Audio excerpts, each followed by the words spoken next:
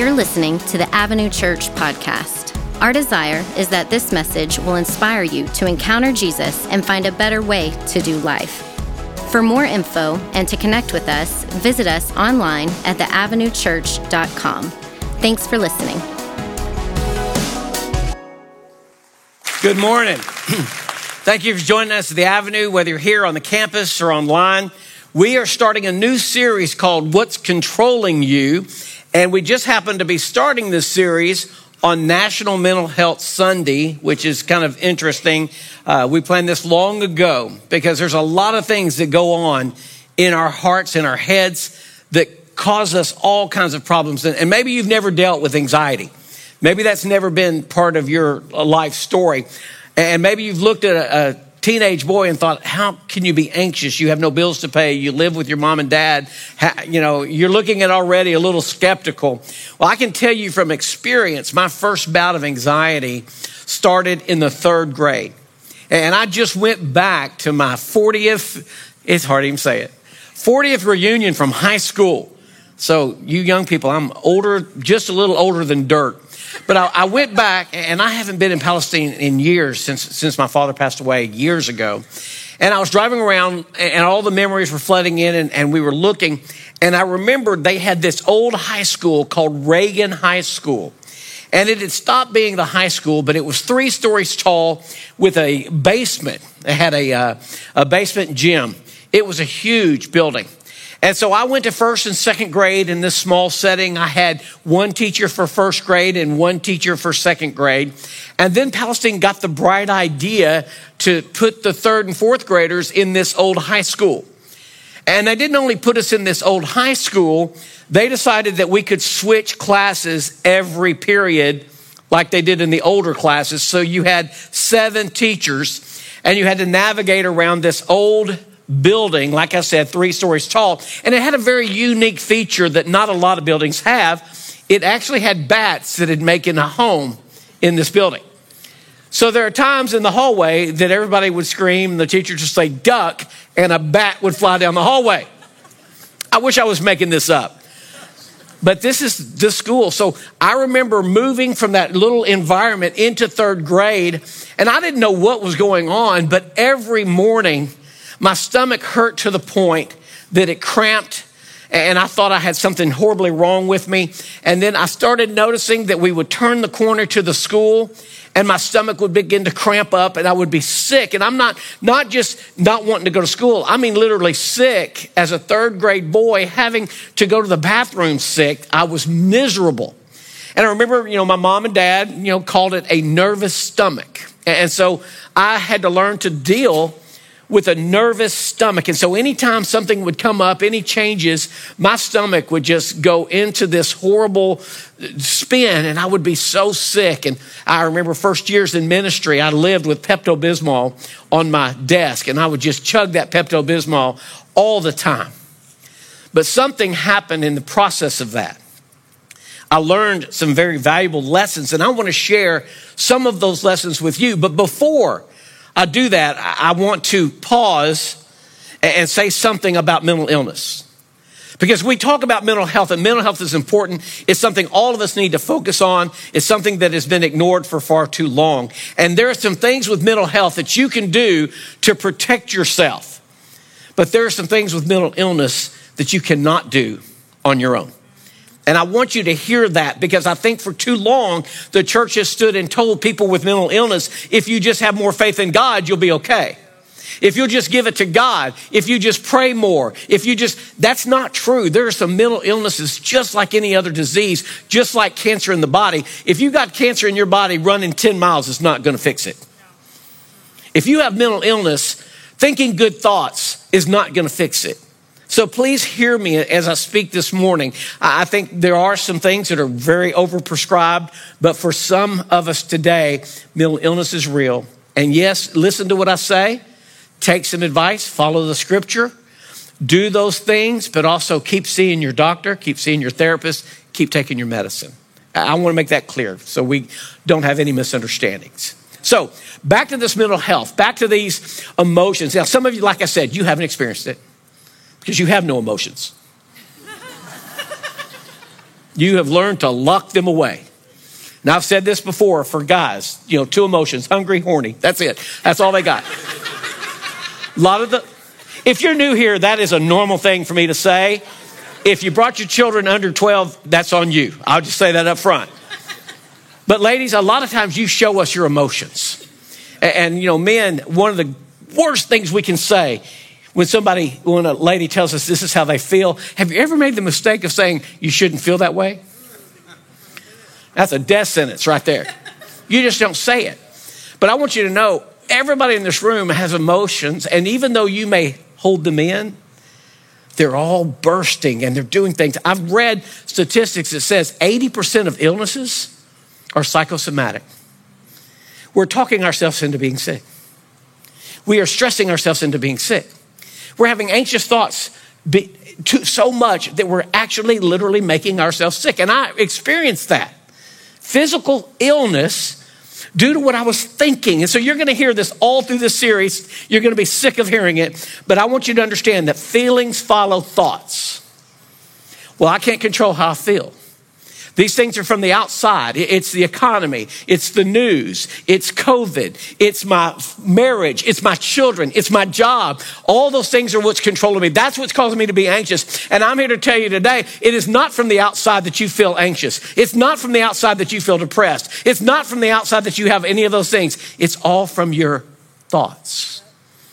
Thoughts control your feelings. You cannot control your feelings. You are correct in saying this. But you can control your thoughts. And what you think of, what you think about is what dictates what's going on. There's several books, and I've read some of these, and I want to suggest them to you if you want to deal with what's going on in your head. Jeannie Allen just spoke at our women's event not long ago, and she's wrote this book called Get Out of Your Head.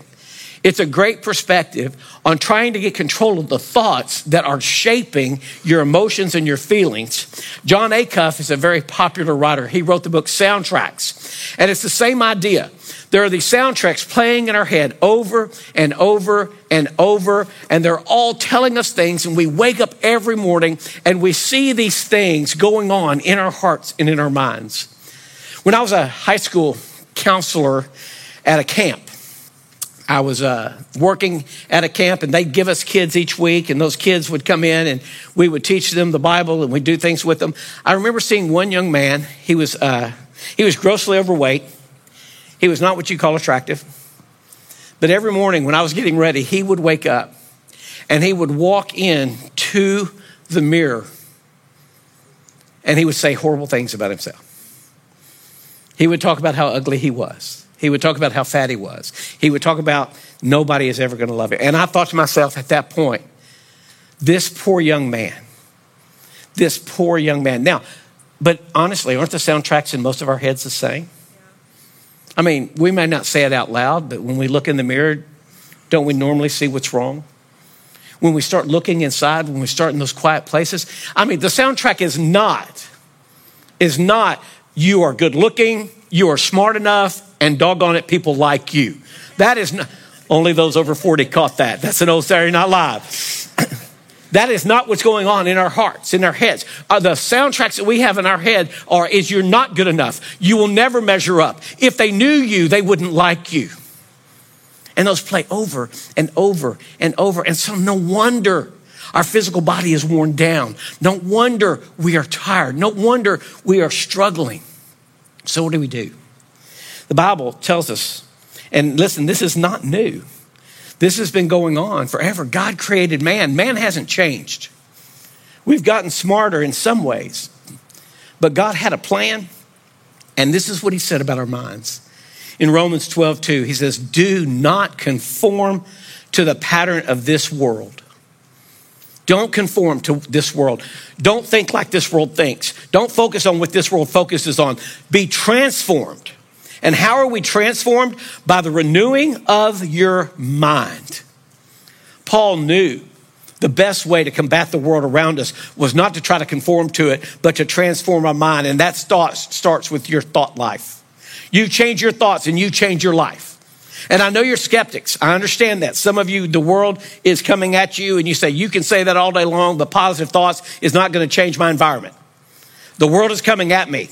I have real troubles. And I'd say I agree completely. In fact, Jesus even promised you that.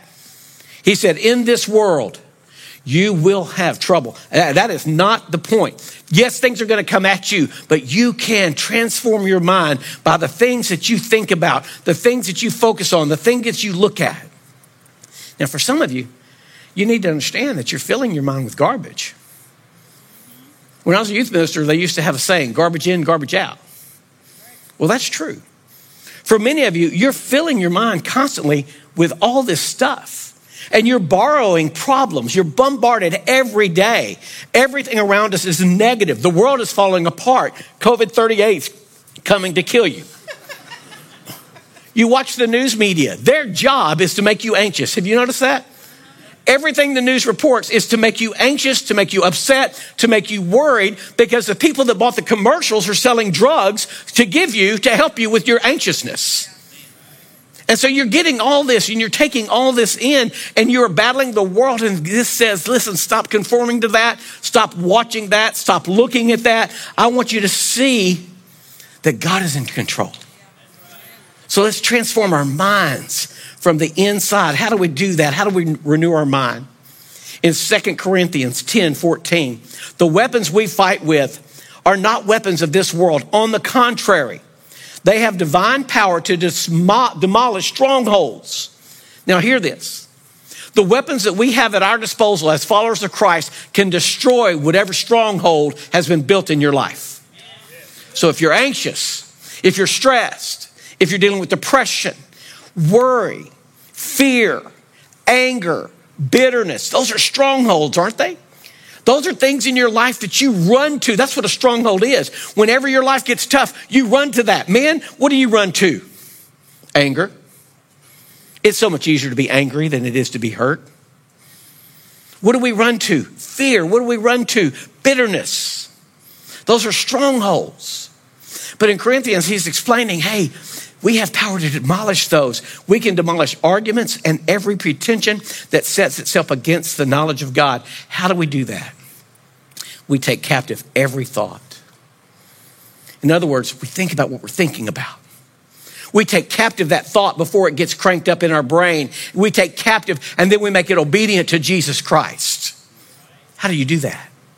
When that anger comes, we make it obedient to Jesus. When that fear comes, we make it obedient to Jesus. When that bitterness comes, we make it obedient to Jesus. When that anxiety comes, we say, cast our fears upon God. We do the things in our minds to transform it and to break down those strongholds in our life. You can do that by captivating your thoughts. Don't let them run free. They will mess you up.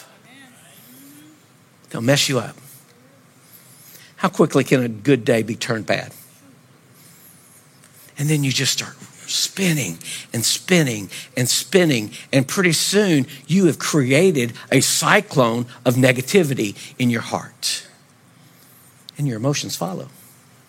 Now this is normal. Like I said, this is not new. In fact, there's a guy in the Old Testament named David. I love this guy. He wrote these Psalms, and I mean, you can see his heart. He is as honest and transparent, and he messed up all the time. He's still called a man after God's own heart after he committed adultery and killed her husband. This guy had some hang-ups, but he loved God. I wanted you to hear in Psalms 139, this is his thoughts. Once again, he is so honest. And he starts with this: how precious to me are your thoughts, God. How vast is the sum of them. Were I to count them, they would outnumber the grains of sand. How precious to me are your thoughts. In other words, God, you think about me so much. And I know that's hard for us to wrap our mind around, but God thinks about you. He cares for you. It says if he were to number them, all the grains of the sand could not count the number of times God is thinking of you. When I awake, I'm still with you.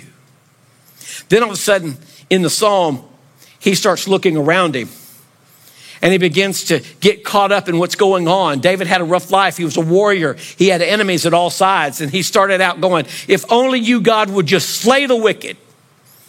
People read that and go, what? David's just being honest.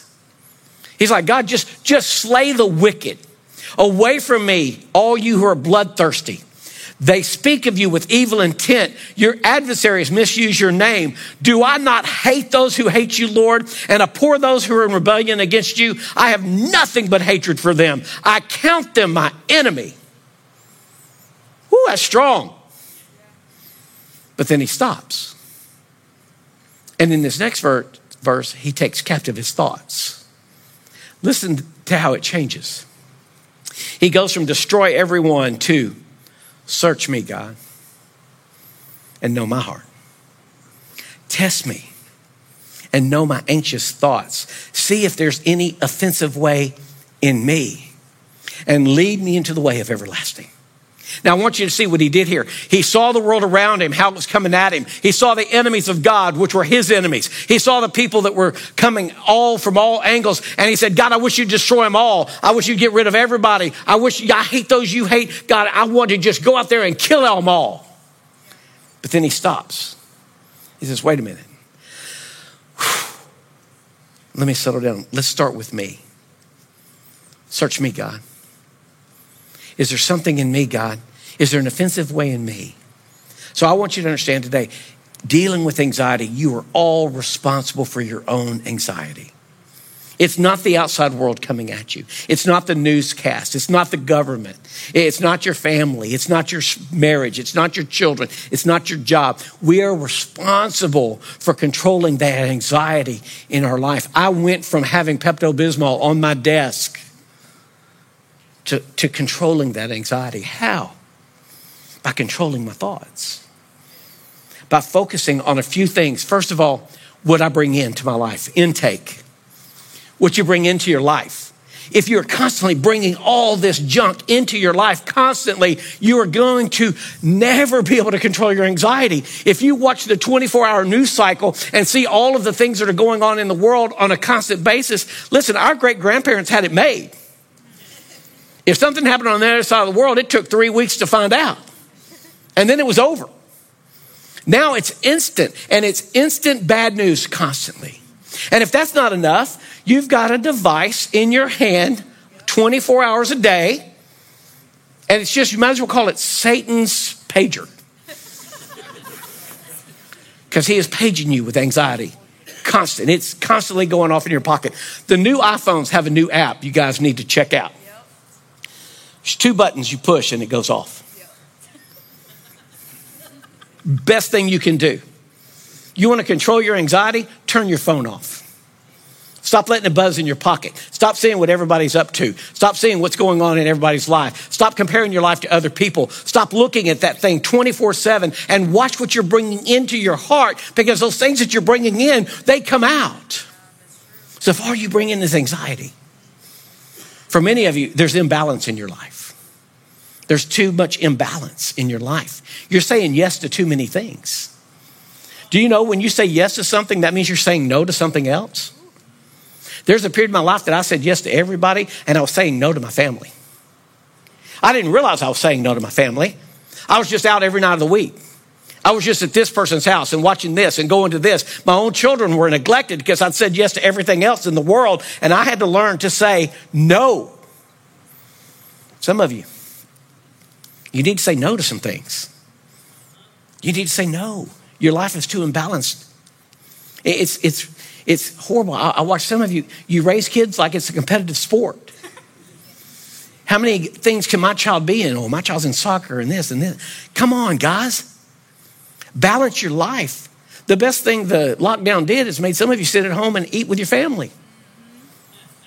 And what happened when they lifted it? You went right back into the rat race. Most powerful word in the English language to balance your life. No. Some of you need to learn to say no. That'll control your anxiety. And then some of you, indecision. And let's be honest. I can cut this down quick. I don't even have to preach about this. Just make a decision. You don't need to spend 20 minutes deciding whether you have a steak or fish. Just eat one. You're going to eat again in 3 hours anyway. Don't kid anybody. When you walk into that closet, don't worry about what shoes you wore Tuesday. Nobody cares. Nobody saw them. Didn't nobody go, oh, they wore those shoes Tuesday. Nobody cares. Oh, that outfit was last year. Nobody knows. And if they do know,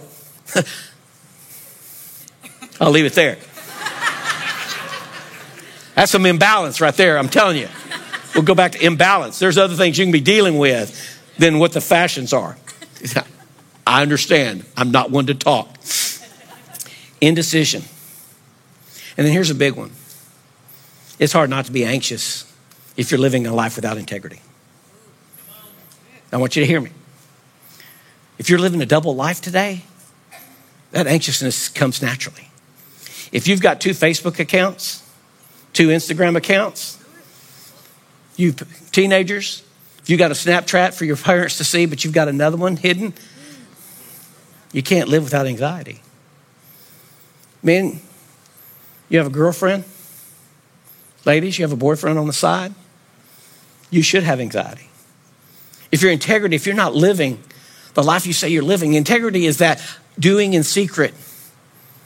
What you do in secret that nobody knows, that's integrity. And if you have a double life there, don't expect not to be anxious. If you're living under the fear of being found out, you should be anxious. You can get rid of that, folks. You can fix that today. I encourage you to do that. Go wipe out those accounts. And then the final thing that causes anxiety is isolation. Way too many of you, and I'm talking to followers today, you're trying to follow Jesus in isolation. Yeah. Following Jesus cannot be done alone. You need other people. You need to be connected. You need someone in your corner praying for you, helping you, carrying you through. We cannot do this alone. Jesus came on the scene. And when Jesus came on the scene, he addressed all these things. He talks about worry. He says, why do you worry about what you eat and drink? The birds of the air, the Father takes care of them. How much more does he love you? He says, why do you worry about the clothes you're wearing? The lilies of the field are here today and gone tomorrow, yet they're dressed better than Solomon in all of his royal robes. Why do you worry about these things? And then he says the most important thing for you to hear, each day has enough trouble of its own. Do not worry about tomorrow. Tomorrow will worry about itself. Each day has enough trouble of its own. Well, that sounds easy. And I hope I haven't oversimplified it, because it's not easy to capture your thoughts. It's not easy to get out of that negative pattern. It's not easy to get those soundtracks to stop playing in your heart and in your life. But I'm telling you, with God, he can transform your mind. He can renew your mind if you will just simply pause long enough and take those thoughts and make them captive and think about the things that are true and noble and just and praiseworthy. Think about good things. And guess what happens in your life? Your emotions and your feelings will follow. I can promise you that. In these next few moments, I could take you into a dark place, or I can take you to the light. All based on where you go with your thought life. And some of you out here today, and your anxiety is real. And you wake up every morning with your stomach hurting. And this verse in 1 Peter says, cast all your anxiety on him because he cares for you. Cast all your anxiety. Let him have it. I realized as I sat with Pepto-Bismol on my desk that the things I was worrying about, 90% of them never came to be. And the things that I stressed over so greatly, great example. What am I preaching this week? I was so anxious. And then you know what I realized? This afternoon at 3:00 when the Cowboys come on, you're not even going to remember what I said. You don't care. So you know what? I'm just going to be obedient to God and speak the word. And I'm not going to be anxious about what you hear. Many, many years ago, I stopped worrying about what you hear. I only worried about what I said, because that's all I had to be faithful for. I stopped having those feelings of inadequacy, feeling like everything was overwhelming me, that I took all this responsibility on myself. And now I just give it to God. I stopped trying to change things that I can't control. I can't control any one of you in this room.